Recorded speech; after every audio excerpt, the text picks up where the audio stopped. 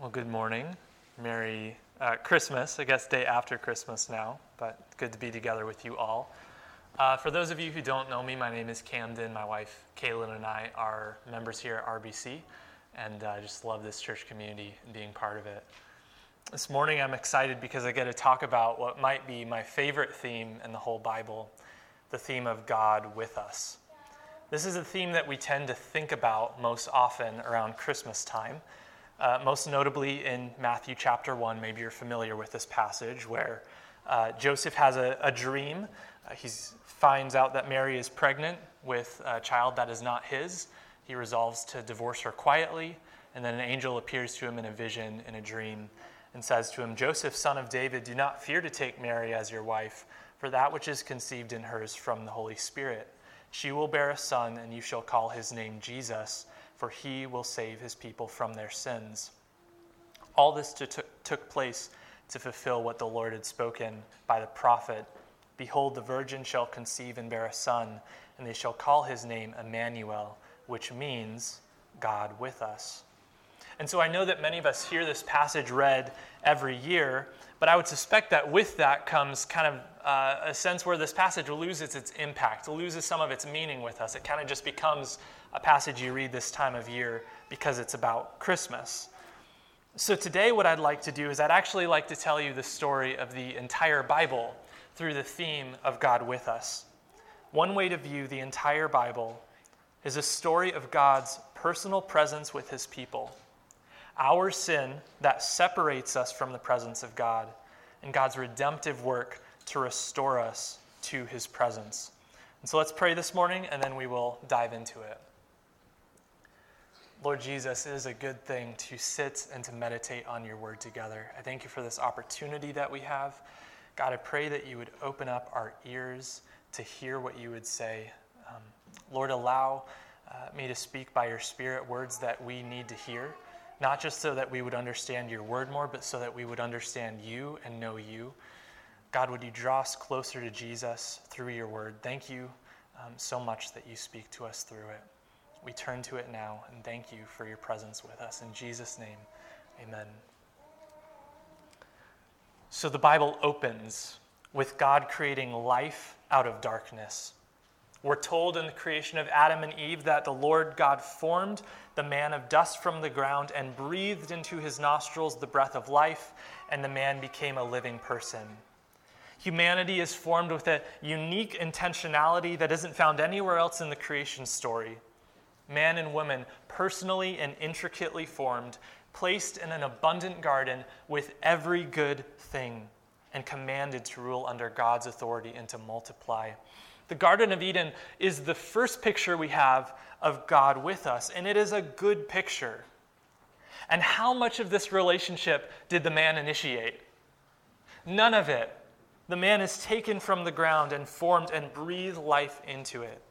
God initiates the relationship, God blesses the relationship, and as we will see, God sustains the relationship even when the first humans cut themselves off from God. The story of the fall is a tragic story of humans choosing to do what is good in our own eyes rather than trusting what is good in God's eyes. The first rift in humanity's relationship with God comes when they choose not to trust him. They take of the one tree that God commanded them not to take. So we're told in Genesis 3 that Adam and Eve hear the sound of God walking through the garden, and what do? They hide. They recognize their nakedness before each other and also before God, and they feel shame and fear, and so they try in vain to cover their shame. And God, we're told, on his part, doesn't begin with an accusation, but with a question. Adam, where are you? We can assume that God knows both what they've done and where they're hiding, but this line of questioning shows us something important about God, that even in this moment, God is a relational God. And this is so important to see because it shows us God's posture towards us, even in our sin. When we talk about sin, we often say that sin is a separation between us and God. Maybe you've heard that language. But that language of separation is relational. What's the opposite of separation? It's nearness, fellowship, unity. These are what we're meant to experience with God. Now, separations can be legally binding, right? As in the case of a husband or a wife, or maybe a parent and a child. But the root of the problem is something has gone wrong in the relationship. And in the case of God and us, the problem is ours, not God's. And when we cut ourselves off from the source of life, the inevitable consequence is death. But sometimes I think that we assume that separation is what God wants too. Perhaps your view of God is that of an angry judge or a disappointed father who gets fed up with you and wants nothing more than to get you out of his sight. And if that's your view of God, if that's ever your view of God, then I want to tell you that there's good news. And the good news is that as you read the story of the Bible, what you find is not a God who is often looking to throw his people off, but a God who comes closer and closer and draws nearer and nearer to them. Even when God exiles Adam and Eve from the garden, we're told that he does it so that Adam and Eve don't eat from the tree of life and live forever in a state of eternal death. One of the last details we're told in Genesis 3 before the man and woman leave the garden is that God made clothes for them and he clothed them. I love that little detail that's thrown in there, that he clothed them. God himself comes to them, even in their sin, to make provision, to cover their nakedness and shame, and he himself applies it to us. Now, the opening pages of the Bible show us God's desire to live in relationship with humanity. They also show our intentional separation from God. And finally, they show that God's posture towards us, even in our sin, is to draw near to us. This story is foundational to understanding the entire Bible. Specifically, for our interest in the presence of God, it raises an important question. And the question is, how will God and man again be reunited? If that is the goal, if that is the aim, then how is God going to do it? And the answer, maybe not surprisingly, is that all of it will be initiated by God. Beginning in Genesis 12, we read the story of Abraham, God's promise to him. Abraham did nothing to deserve God's blessing, just like Adam and Eve. In Genesis 17, God says to Abraham, I will establish my covenant between me and you and your offspring after you throughout their generations for an everlasting covenant to be God to you and to your offspring after you. Now listen to what God just did. He picked this one guy out of all the people living on the planet and said, I'm going to make an eternal promise with you and to your offspring to be your God. Now, why is that significant? In the ancient world, there were any number of deities that you could choose to worship depending on your needs. If you need a God to help you with good fields, you could go find that God and offer a sacrifice to that God. But none of those gods ever said to a human, hey, I'm going to make an eternal covenant with you. People choose gods, not the other way around. But in this story, God chose a person and promised to bless the world through him. God promises that all nations, the entire world, will be blessed through Abraham. So this isn't just about this one man and this one nation, but it echoes that all of humanity is going to be blessed through this promise. This pattern picks up steam in Exodus. God tells Moses when he encounters him and sends him to the people of Israel to say to them in Exodus 6 verse 7, I will take you to be my people, and I will be your God, and you shall know that I am the Lord your God who has brought you up from under the burden of the Egyptians. In Exodus 19, the people of Israel are freed from their bondage to Egypt. They come through the wilderness and they arrive at Mount Sinai, and God makes a promise to those people. He says in verse 5 of Exodus 19, now therefore, if you will indeed obey my voice and keep my covenant, you shall be my treasured possession among all the peoples. But how is God going to do it? In the later parts of Exodus, Moses gets instructions for the tabernacle and the priesthood. And if you've ever read through your Bible from kind of the beginning to the end, maybe you do the Bible in a year, or you just try to start at the beginning and go from there, this is the part of the Bible where you start to lose steam. the lines start to blur a little bit more. You're reading about measurements and materials and priestly ordination rituals, and you're thinking, what is going on? Good news, that's exactly the question you should be asking. What is going on through these rituals, through these practices? Why is God commanding Moses to build a tabernacle and to consecrate priests? We get an answer in Exodus 29, starting in verse 44. God says, I will consecrate the tent of meeting and the altar. Aaron also and his sons I will consecrate to serve me as priests. I will dwell among the people of Israel and will be their God. And they shall know that I am the Lord their God who brought them out of the land of Egypt, so that I might dwell among them. I am the Lord their God. See, humanity, because of our sin, we are unable to enter the presence of God. That separation is permanent and unable to be bridged from our side. We cannot take initiative to get to God. And yet God chooses through Israel's tabernacle and priests to dwell among his people.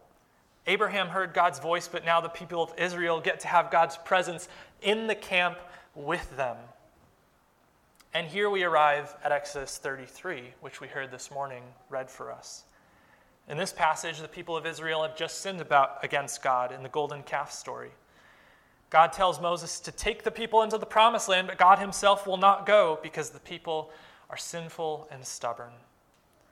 And there's this beautiful dialogue between Moses and God in the first and the last parts of the chapter where Moses says, if your presence will not go with me, do not bring us up from here. For how shall it be known that I have found favor in your sight, I and your people? Is it not in your going with us so that we are distinct, I and your people, from every other people on the face of the earth? In other words, what was it Moses says that sets Israel apart? It's the fact that their God is with them. No other nation could claim that. And God responds by saying, this very thing that you have spoken, I will do. In the book of Leviticus, God repeats his promise. He says, I will make my dwelling among you, and my soul shall not abhor you. I will walk among you, and will be your God, and you shall be my people. Now, maybe you're starting to hear this echo, something that's repeated along the lines of, I will be your God, and you shall be my people. This is maybe the central phrase that carries this idea of God's presence with his people forward in the Bible. And it gets repeated in one form or another, not 5 times, not 10 times, but some 28 times through Scripture.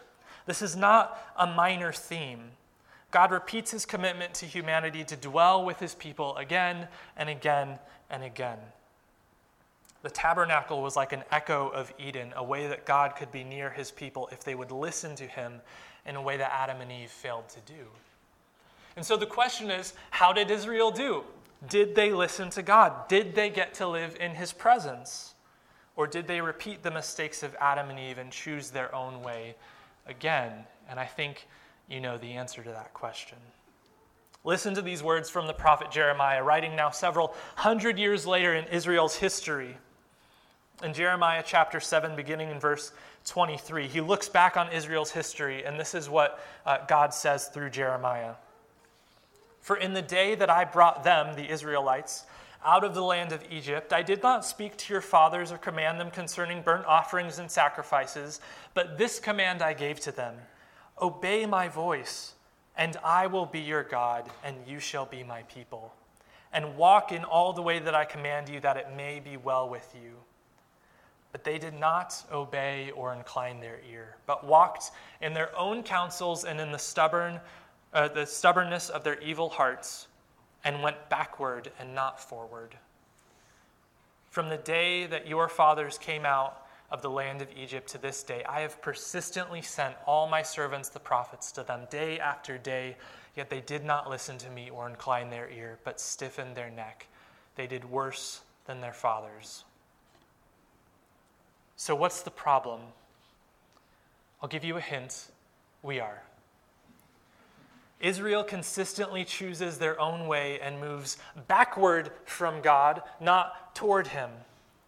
And God, on his part, sends prophets, these messengers with words from God, day after day, continually. This is not a lack of initiative on God's part. And yet, Israel would not listen. And so that's it, right? God gave them a chance for literally hundreds of years. And we consistently turn our backs on him. So God hands the people over to their enemies.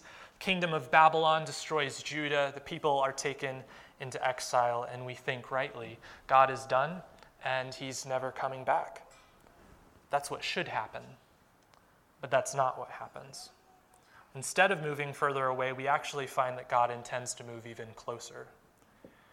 Later in Jeremiah chapter 31, God says this, "Behold, the days are coming, declares the Lord, when I will make a new covenant with the house of Israel and the house of Judah. Not like the covenant I made with their fathers on the day that I took them by the hand to bring them out of the land of Egypt, my covenant that they broke, though I was their husband, declares the Lord." Do you hear that relational language of a husband and a wife? "For this is the covenant that I will make with the house of Israel after those days, declares the Lord. I will put my law within them, and I will write it on their hearts, and I will be their God, and they will be my people. And no longer shall each one teach his neighbor and each his brother, saying, 'Know the Lord,' for they shall all know me, from the least of them to the greatest, declares the Lord. For I will forgive their iniquity, and I will remember their sin no more." God's promise towards a rebellious, backsliding people is to move closer. This promise gets expanded by Ezekiel, who is totally jiving with this development of "I will be their God and they will be my people," and uses it 7 different times in the writings of Ezekiel. He develops this language not just by repeating it, but by telling us how it will happen. God says in Ezekiel 34, "I, the Lord, will be their God, and my servant David will be prince among them." That's a little odd when you think about the fact that David had been dead for hundreds of years.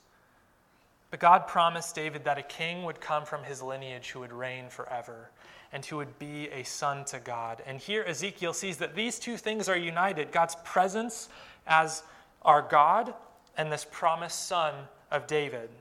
We get another angle in Ezekiel 36. God says, "I will put my spirit within you and cause you to walk in my statutes and be careful to obey my rules. You shall dwell in the land that I gave your fathers, and you shall be my people, and I will be your God." So not only is God promising a king who will come to reign forever, but God will actually place his spirit, his presence, inside us in order to give us new hearts. Now listen to how all of this comes together in Ezekiel 37. God says, "My servant David shall be king over them, and they shall all have one shepherd. They shall walk in my rules and be careful to obey my statutes. They shall dwell in the land that I gave to my servant Jacob, where your fathers lived. They and their children's children shall dwell there forever, and David my servant shall be their prince forever. I will make a covenant of peace with them. It shall be an everlasting covenant with them, and I will set them in their land and multiply them, and will set my sanctuary in their midst forever. My dwelling place shall be with them, and I will be their God, and they shall be my people. Then the nations will know that I am the Lord who sanctifies Israel, when my sanctuary is in their midst forever." So are you seeing this? Are you seeing the themes and the melodies begin to weave together into a beautiful melody? The promise of God that he made to Abraham and David is carrying humanity forward to a place where they will multiply, and he will set his dwelling place with them forever. And the result is not just that Israel lives in fellowship to God. Listen to this last verse again. "Then the nations will know that I am the Lord who sanctifies Israel, when I set my sanctuary in their midst forever." This is the clearest picture yet of how God is going to restore his presence with his people by placing a king over them forever, making an eternal covenant with them, and setting his dwelling place in their midst forever, so that the nations will know that he's the Lord. This is an incredible picture. Imagine hearing this as an Israelite, right? Ezekiel actually is writing at a time when the people of Israel have been exiled. They're living in a foreign land under foreign rule. They think that God has abandoned them. God warned them. Exile was the ultimate consequence. and they didn't listen. Ezekiel actually has a vision of God's glory leaving the temple. You would be so convinced that God is done with you, that he finally gave up on you, that he's finally had enough. And then you hear the words of Ezekiel. God isn't done. He hasn't walked out on you. Actually, he's laying the groundwork to be closer than ever before. Israel had no idea how far God was going to go to be near to them and to us. Listen to these words from across the New Testament. Long ago, at many times and in many ways, God spoke to our fathers by the prophets, but in these last days he has spoken to us by his Son, whom he appointed the heir of all things, through whom also he created the world. He is the radiance of the glory of God in the exact imprint of his nature, and he upholds the universe by the word of his power. Though he was in the form of God, he did not count equality with God a thing to be grasped, but emptied himself by taking the form of a servant, being born in the likeness of men. He was in the world, and the world was made through him, yet the world did not know him. He came to his own, and his own people did not receive him. But to all who did receive him, who believed in his name, he gave the right to become children of God. Children not born, not of blood, nor of the will of the flesh, nor of the will of man, but of God. And the Word became flesh and dwelt among us. And we have seen his glory, glory as of the only Son from the Father, full of grace and truth. Being found in human form, he humbled himself by becoming obedient to the point of death, even death on a cross. Therefore God has highly exalted him and bestowed on him the name that is above every name, so that at the name of Jesus every knee would bow in heaven and on earth and under the earth, and every tongue confess that Jesus Christ is Lord, to the glory of God the Father. All of this took place to fulfill what the Lord had spoken by the prophet. Behold, the virgin shall conceive and bear a son, and they shall call his name Emmanuel, which means God with us. Do you feel the weight of that? Do you hear the resounding thunderclap of God fulfilling his promise? God himself, majesty and holiness that we could not approach, himself becomes skin and bone to draw near to us. The promised king, the promised kingdom, the promised forgiveness, the promised presence, it all happens in Jesus. Because of Jesus, we have what we could never have on our own, nearness to God. And the New Testament highlights this repeatedly. Ephesians 2, Paul says, now in Christ Jesus, you who were once far off have been brought near. That passive language of been brought near means we did not come near, we were brought near by somebody else. The book of Hebrews 6 times tells us to draw near to God. I love the verse that says, because of Jesus, let us then with confidence draw near to the throne of grace, that we may receive mercy and find grace to help in time of need. This is not a shy, nervous, I guess I can approach God now. This is a confidence, bold assurance that we can enter into the presence of God. I love how James says it so plainly. He says, draw near to God, and he will draw near to you. In Jesus, we have full forgiveness, assurance of faith, and confidence to draw near to God because of his sacrifice for us on the cross. We have new hearts and are being made into new creations by the one who rose again from the dead and sent his Spirit to live in our hearts, just as he promised. And so I don't know if this Christmas season was everything that you hoped it would be, or if maybe it was disappointing. But today I want to remind you of tidings of great joy that do not change. In the first chapter of Matthew, Jesus is called Emmanuel, God with us. And what does Jesus say to his followers on the last page of Matthew? Behold, I am with you always, to the very end of the age. One commentator pointed out that Jesus saying that he will be with us always is emphasized, and literally in Greek it means that he will be with us the whole of every day, i.e., each day as we live it. I love that. Behold, I am with you each day as you live it. Because of Christ, that which previously separated us from God's love is removed. And we are assured that nothing in all creation will be able to separate you from the love of God in Christ Jesus our Lord. And so if you know and trust Jesus, this is such good news. The Apostle Paul wrote in the passage we read this morning from 2 Corinthians 5 that this is the ministry we've been given. This is the message that God has entrusted to us. A ministry of telling the world that in Jesus the Messiah, God is not counting our trespasses or sins against us. And if you don't know Jesus, then hear the appeal that we read this morning in that same passage. Be reconciled to God. You don't have to be separated from him anymore. You can be united to a God who loves you so much that he literally died to be with you. Because of Jesus, you never have to be alone again. So as we close, we turn our gaze to the last page of the Bible, where John the writer sees this. Then I saw a new heaven and a new earth, for the first heaven and the first earth had passed away, and the sea was no more. And I saw the holy city, New Jerusalem, coming down from heaven from God, prepared as a bride adorned for her husband. And I heard a loud voice from the throne saying, Behold, the dwelling place of God is with man. He will dwell with them, and they will be his people, and God himself will be with them as their God.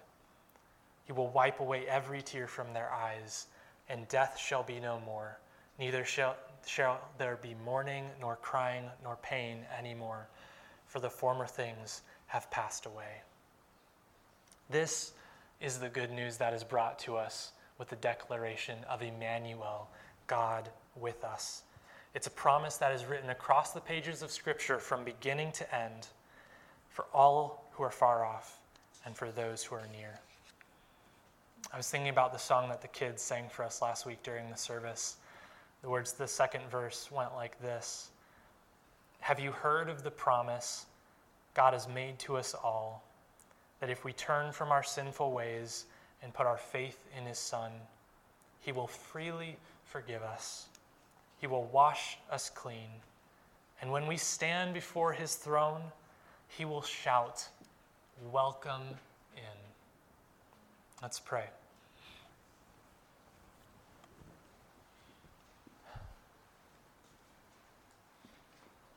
God, we long for the day when we shall know you fully, even as we have been fully known by you. You know us in our sin and our weakness, and yet you desire to draw close to us. Lord, in Christ we have forgiveness of sins, and we desire to lay hold of that by faith in Christ. Until the day that you come, Lord, may the message of reconciliation be close on our lips and on our hearts, both for those that we would share it with and for ourselves. Thank you, God, that the Bible testifies of your desire to be with us, even though we don't deserve it. And thank you, Jesus, that because of your death and your resurrection, you are with us now and each day as we live it to the end of the age. Amen.